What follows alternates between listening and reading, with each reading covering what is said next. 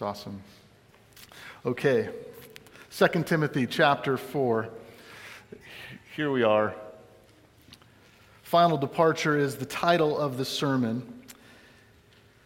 This today wraps up many months in the Timothys. We're in 1 Timothy. We began that in November last year, and now we're finishing 2 Timothy today. And the book of 2 Timothy is the last book that the Apostle Paul wrote. The verses that we're covering are the last verses that he wrote in our Bibles. And so with that in itself, it would maybe cause us to lean in and to listen a little more carefully. But with this, as Paul writes this, he is in his twilight years. He's been preaching the gospel of Jesus Christ faithfully for 30 years now. He's probably pretty weathered and war-torn. While he's writing this, he is in prison. And it's not just any prison. He's actually in a prison that is known to be more like a dungeon or a hole in the ground. The only access to the place where he was at this moment was just a small hole that he was basically dropped in. This hole was the only place where light could come in and the only place where fresh air could come in. And so it made both visitation and sanitation almost impossible in this dungeon. And because he was charged with treason, he would have been pretty abused by his jailers, both mocked and abused. And what was even worse than that was his enemies saw his position in this prison as justification for his non-existent God. They looked at his theology as bad theology. They pointed to the fact that he's in prison as a reason for sin in his life. And they mocked him with those kinds of things. And what is even worse than that is that at this time, as he's writing this letter, the church in which he has given his whole life to and preached the gospel for, the church is lukewarm at best, becoming a little bit cold and indifferent. They've been attacked by false teaching, and there's heretics that have been moving into the church.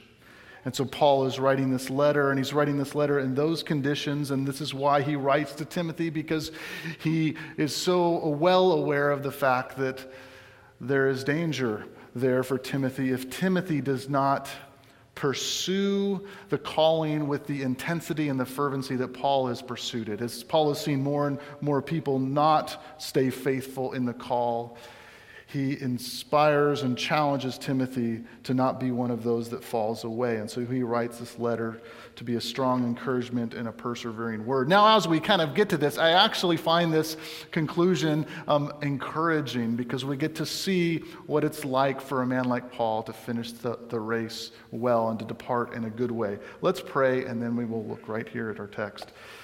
Father, we thank you for this morning, and we thank you for the joy of being together in your word. We wouldn't want to be anywhere else than to be here with you.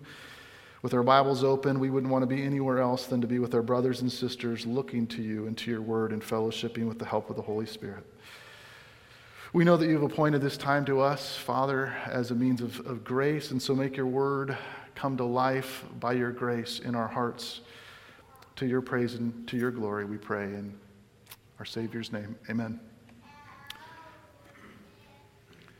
2 Timothy 4, 6-8 says, "For I am being poured out as a drink offering, and the time of my departure has come. I have fought the good fight, and I have finished the race. I have kept the faith.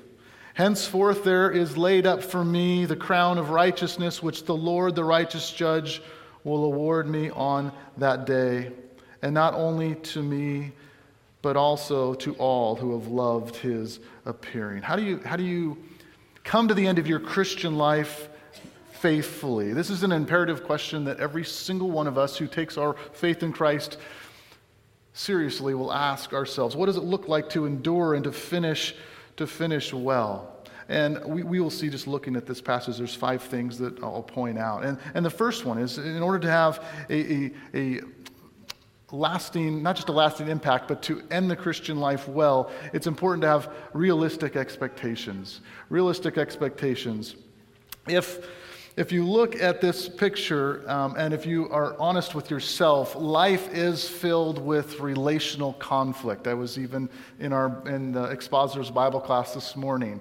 One of, I think it was Julia's daughter mentioned, just there's in workplace and in life, there's relational conflict. So true, there's relational conflict. And when you look at Paul here, you get to see some of that. Verse 10, Paul, he tells us about this life. He talks about the finish line, how important it is, how he fought the good fight, how he's keeping the faith, and now that he's finished the race, this is the Apostle Paul. He's talking about finishing the race, and you would think that, well, it was just all rosy. But I came up with this image this week, and that's a picture of a guy that's crossing the finish line. And when I first saw that image, it kind of makes you laugh, like, oh, how pathetic is that? The guy trips across the finish line. I mean, the first thing to hit the rope is his face. But then when I look at this passage and I see what Paul's talking about, this is ultimately what Paul is saying. I've given it my all, and it's the last thing I can do, but I'm going across that finish line, and it may not be pretty.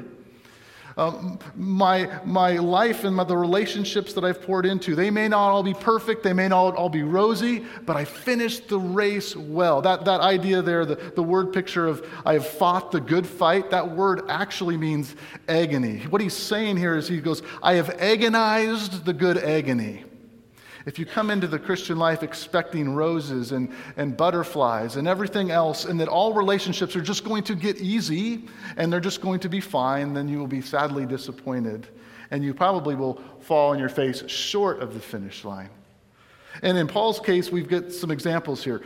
He was deserted by Demas. He's deserted by Demas, who was a friend, who was a co-laborer in Christ, but he falls in love with the world. And so he's deserted by Demas. And then you have Crescens and Titus and Tychicus.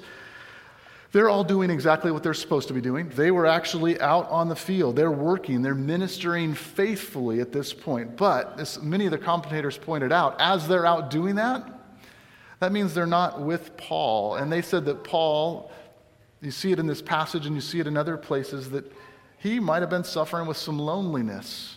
And you could imagine that would be the case in his conditions that he was in. Now Luke is there, which is a good thing, and another good thing is that Mark was invited to come back. But in this passage, what we're seeing is Paul he's a guy that's done more for the church than just about any single person, and yet he's facing people deserting him. He's facing opposition. He's facing some loneliness and maybe even some boredom. But what's also awesome in this passage is that we get to see that Mark, and this is interesting here, that Mark, he asks Timothy to bring Mark back with him when Timothy comes for a visit, hopefully soon before Paul is sent to his death. And so with this, he says, Mark, come with me. And what's interesting about that is that back in Acts chapter 15 and 16, early on, you have Mark and Paul, and they get in a disagreement, a philosophy of ministry difference. And basically Paul says, I want nothing to do with Mark. Mark's out of here. And he goes on his way. Well, now fast forward many years later as Paul is at the end of his life, and he's facing the desertion of Demas and the loneliness that might come from other people not with him. He says to Timothy, would you bring Mark with you, because Mark will be useful to me. It's this picture of joy and restoration. So even though you have the difficulties of people deserting you, you have the joys of those that are faithfully serving, as well as those that are being restored into relationship once again. But in all this, what we see is there's just some relational heartache that's going on for the Apostle Paul as he's ministering in the last days of our life. And so if you and I, if we're going to finish the Christian life faithfully, we have to expect that there's going to be some relational difficulties as well as other things. We have to have realistic expectations, and that's what we see going on in Paul. Secondly, what we see, to finish the Christian life well, we must be constantly learning, or you could say constantly growing. Constantly learning and constantly growing. When you come, he says to Timothy, when you come, bring the cloak that I left with Carpus at Troas. Also bring the books, and above all, bring the parchments. And we don't know what those books are. We don't know what those parchments are. Those aren't things that we know. But man, it does kind of make your imagination run a little bit wild when you think about this. When Timothy comes, he's going to be bringing Mark. So in the same room, you're going to have Mark, you're going to have Paul, and you're going to have Luke. And these guys are all going to be in the same place with books and with parchments. Now just think about this for a minute. You have here in the same room half of the gospel writers. You have in the same room more than half of the authors of the New Testament. I could just imagine, like, maybe it's just the geek in me, but just trying to imagine what that must have been like in that room, the conversation that they might have had. But whatever those books were, whatever those parchments were, it's almost an absolute certainty that part of that is the Scriptures. And what's super interesting about this is think about who is saying in his last days, he's at the end of his life, what is he asking for? He's asking for the books, he's asking for the parchments. And who is it that's asking this? This is the Apostle Paul. This is the guy who's inspired by God to write the Scriptures. And he is the one asking for these things. So what does it teach us? What does that show? It shows us. It shows us that if Paul is feeling the need to continue to bury his nose in the book, then how much more should all of us be committed to burying our nose in our Bibles and giving ourselves to this? C.H. Spurgeon, great quote on this verse in one of his sermons, and this is what he said. He said, "How rebuked we are by the apostle. The Apostle Paul, he is inspired, and yet he wants books. He's been preaching for at least 30 years, and yet he wants books. Paul is seeing the Lord, and yet he wants books. He has a wider experience than most men and women, and yet he wants books. He's been caught up into the third heavens and heard of things which is unlawful for man to utter, and yet he wants books. He's written the major part of the New Testament, and yet he wants books." The apostle says to Timothy, and so he says to every creature, "Give thyself unto reading." Brothers and sisters, what is true of ministers is true of all of us. You need to read. Renounce, he says, as much as you will of light literature. And I think if he was speaking in our context, he would say, renounce as much as you will of mindless YouTube watching, Netflix, Amazon binging on the latest, I won't say show, but whatever your show is. But instead, give yourself as much as possible to sound theological works. Give yourself as much as possible to the Scriptures. We are quite persuaded that the very best way for any of us to spend our leisure is either by reading or by praying.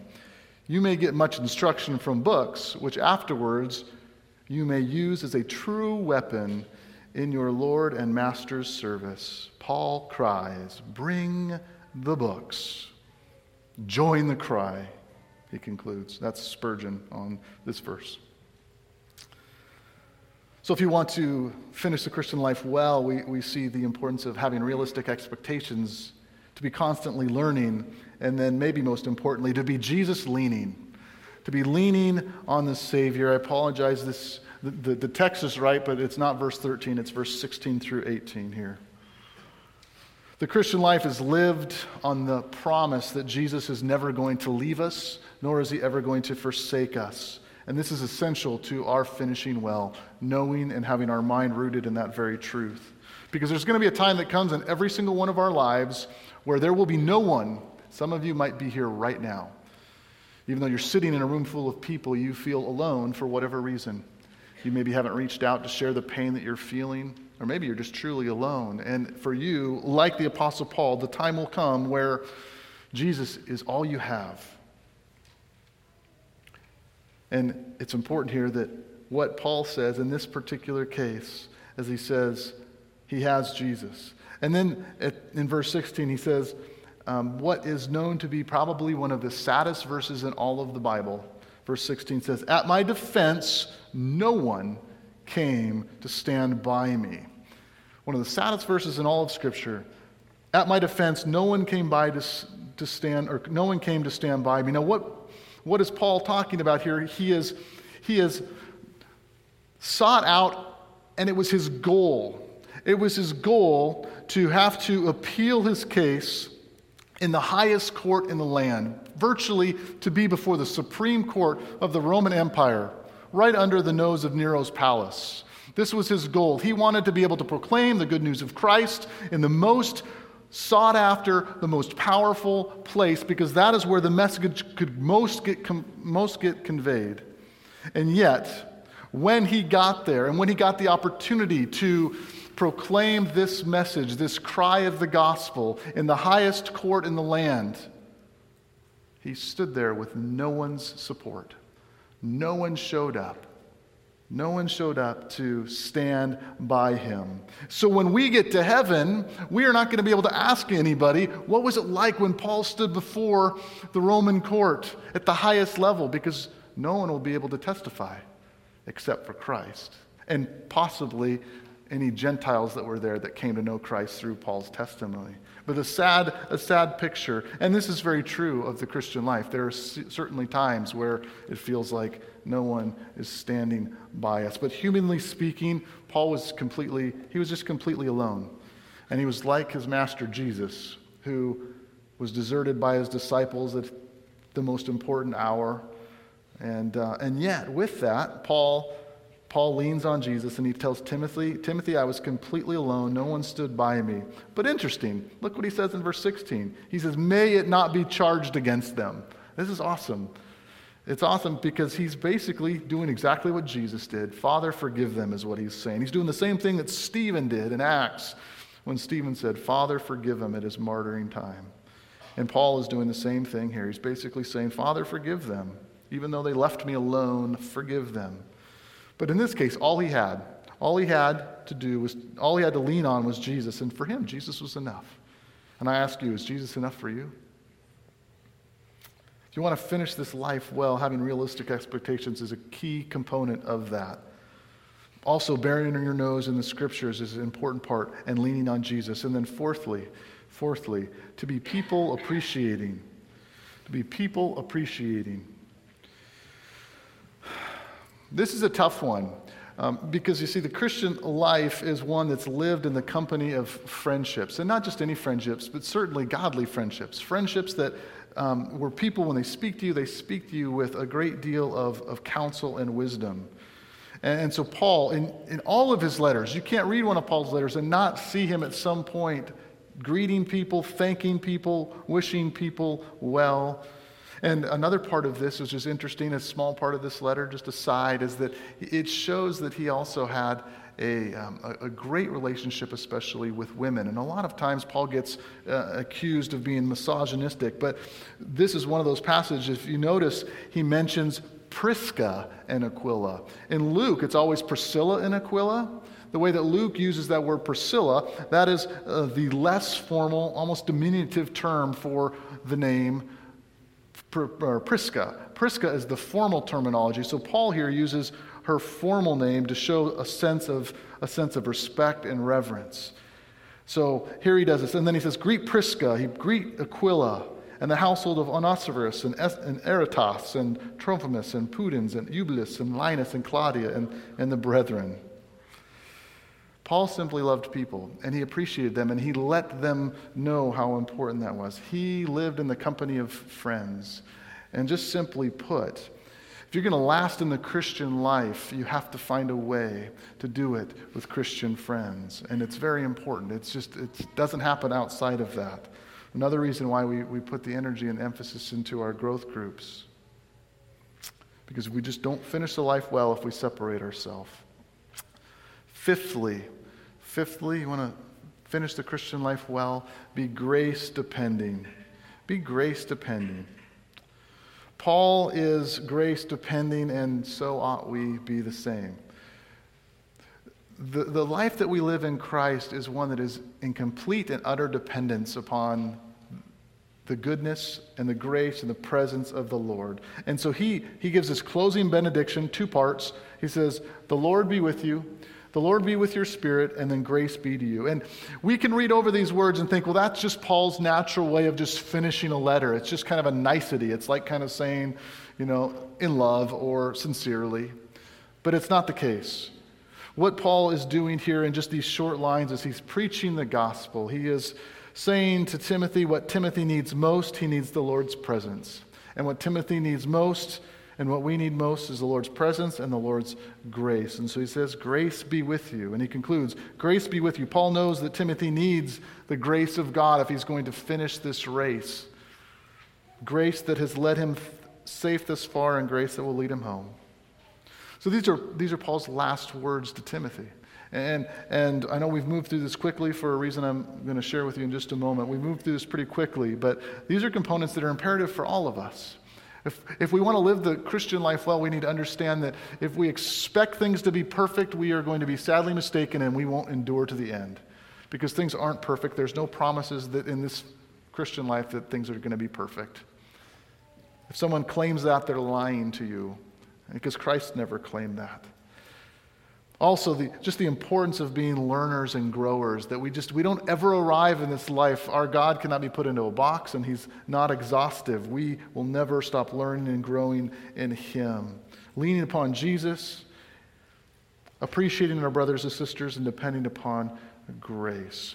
Now, as far as the conclusion of this sermon, I've asked Garrett to come, and Garrett's going to share his testimony with us this morning. And Garrett's one of those guys that I've gotten to know over the last year or so, and I'd encourage you to do the same.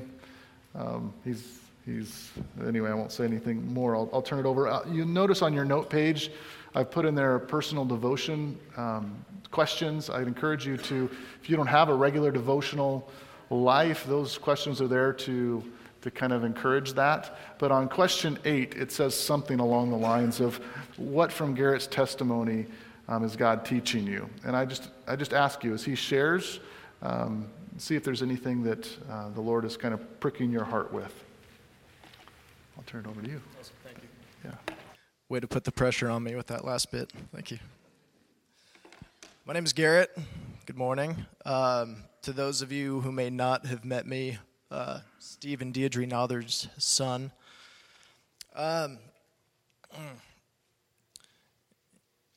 You try and find a different focus for this each time you do this. I've told my story a few times. Well, I'll just start at the beginning. So, born again to Steve and Deirdre Nothern. Great parents, raised in the church by 2 imperfect people, but absolutely doing the best they can, and no right to complain for the way I was raised. But for some reason as a kid, I always felt like there was some kind of disconnect between me and the people around me. I had friends. I wouldn't say I was a total loner, but kind of a loner amongst a lot of people who considered themselves my friends, I guess would be the best way to put it. And around 12, 13, 14, my kind of flavor for recreation was music, making it, playing it, listening to it, going to shows. That was my vibe. And with that, you take a kid who's got some depression and is into the whole music scene, and that thing, drugs, alcohol, that whole thing quickly became involved. By the time I was 16, I've done a lot of drugs, so my memory is a little fried. 16, 17, was kicked out of the house for very good reason. Was never the one to steal from my family. Couldn't even fathom that, really. But parties at the house, being wasted in front of my sisters, my parents couldn't abide. Fast forward to late 18, early 19. By then, I'm dealing pretty decent amounts of cocaine and full-blown heroin addict. Intravenous use, if I'm not using every hour, I'm in, still to this day, the worst pain I've ever experienced in my entire life. My cocaine dealing eventually led me to dealing with a gang that eventually led to me getting robbed, which eventually led to me, in desperation, attempting to rob a business and not attempting very well and ending up in jail. I served a lot less time than I probably should have. As someone who's been on that side of the justice system, I can tell you it isn't fair due to my family, resources, and frankly, the color of my skin. I spent a lot less time than a lot of other people I saw for a first crime that they had been charged with. So I get out, and for the next decade, I tried on various lives, various versions of success, various versions of satisfaction. Went back into heroin for a while. Obviously, that wasn't working. So I go to rehab. I get out. Then decide, okay, well, I'll do the money thing. I'll do the successful. Ended up working at an ad agency in Portland. And strangely, after all that work, money apparently isn't the answer either, shockingly. I would be literally on the phone with a client going over some six-figure ad campaign, and eventually my own just bleak depression over that not being the answer would lead me to on the phone with that client, off the phone in the bathroom, shooting up heroin again. So the last 3 years of my life have been finally just being brought to my absolute knees in desperation and humility in realizing what I actually needed in my life. It pretty much took me to the point, I don't know if you guys have ever seen one of those guys. They're on the side of the road. They're either talking to themselves or a radio that doesn't work or an imaginary friend. I didn't have much of that time, but with my combined drug use, I was there for a couple days. Chasing around imaginary people with a knife, trying to defend myself, the whole vibe. And it was at that point that I went back into a Christian rehabilitation program. Not really looking for God, still, honestly. I was just looking for a place to go, and they were a place that would take me for free. And I think that now that I've got you guys kind of caught up on my history for the most part, that kind of brings me to, I think, the things that I've learned, why I think Bill might have thought that what I had to share was relevant. Finishing the race. I think the real question for me when I think about finishing the race successfully is it's important to focus on what that race actually is. I'm actually thankful for what I went through because I think without it, which also included a huge, obviously, leaving the church, leaving the faith, all that kind of stuff. But I think without that, my view of what the race is might be a little bit different than what I've come to think of it as. I think I might have come into adulthood thinking that Christianity is my team, and it's important for me to go through my life making sure that the human enemies or opponents of my team, the sinners out there, the people who refuse to agree with me, that is the enemy. But I've realized through my own behavior and my own history that any evil I perceive in someone else is just right there waiting to be pulled up out of my own heart and out of my own actions. For real, you have no idea. It's so true with me. It just casts such a new light on scriptures that we so immediately, we hear them all the time to the point of cliche.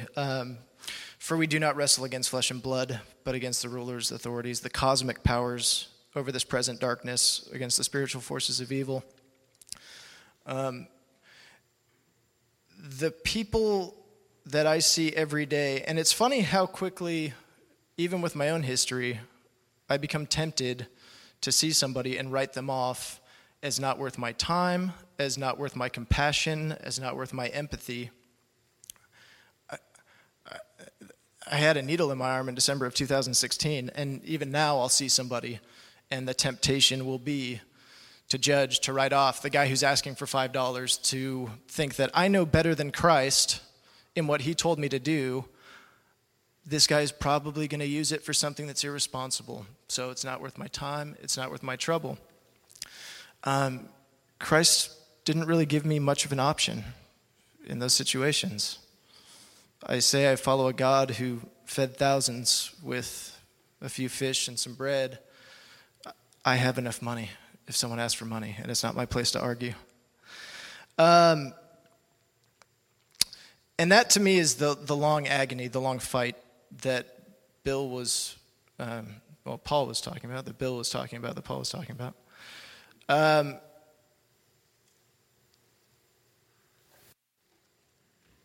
There's this thing that I've started to notice when I talk to people, when I'm leaning on and when I'm inviting the Spirit, the Holy Spirit, into my life and into the way that I act with people. And it's this almost shocked reaction that you could have an endless supply of love and an endless supply of lack of judgment for what's going on in people's lives. Just really quickly, the story that came to mind this morning. When I was thinking about this, and I haven't thought about this story in about a year, so I'm figuring it came to mind for a reason. When I was at this rehab, in this ministry, we had any number of fundraising and outreach efforts and all kinds of stuff to support the thing. And I was out one day and I was helping a guy just shovel piles of that kind of like moldy bark compost. I don't know if you guys have that up here, but we got all over the place in Southern California for gardening. And he started talking to me, but he kept throwing these weird little details about his son in the story. He's like, "Oh, so you did some drugs, huh?" Well, my son did a little bit of drugs too. And I thought at the beginning it was just, maybe a guy asking for some advice, because I get that pretty often. But what I started to realize was he was feeding me small pieces of his son's story and waiting to see just the smallest hint of judgment so that he could immediately recoil and not tell the story that he's gotten very used to not telling anybody. By the time he was done, he had told me the story of his son that he loved so much, who had somehow gotten into methamphetamine, and one night had been, while completely high, had been in the house while a murder had happened, and had helped hide the body while being frightened, and was now doing time in prison as an accomplice. And to be able to look at him and have him not detect even a moment of condescension, of looking down on his son, but instead to say, well, that particular thing never happened to me. I could never say I did that. I very easily could have. And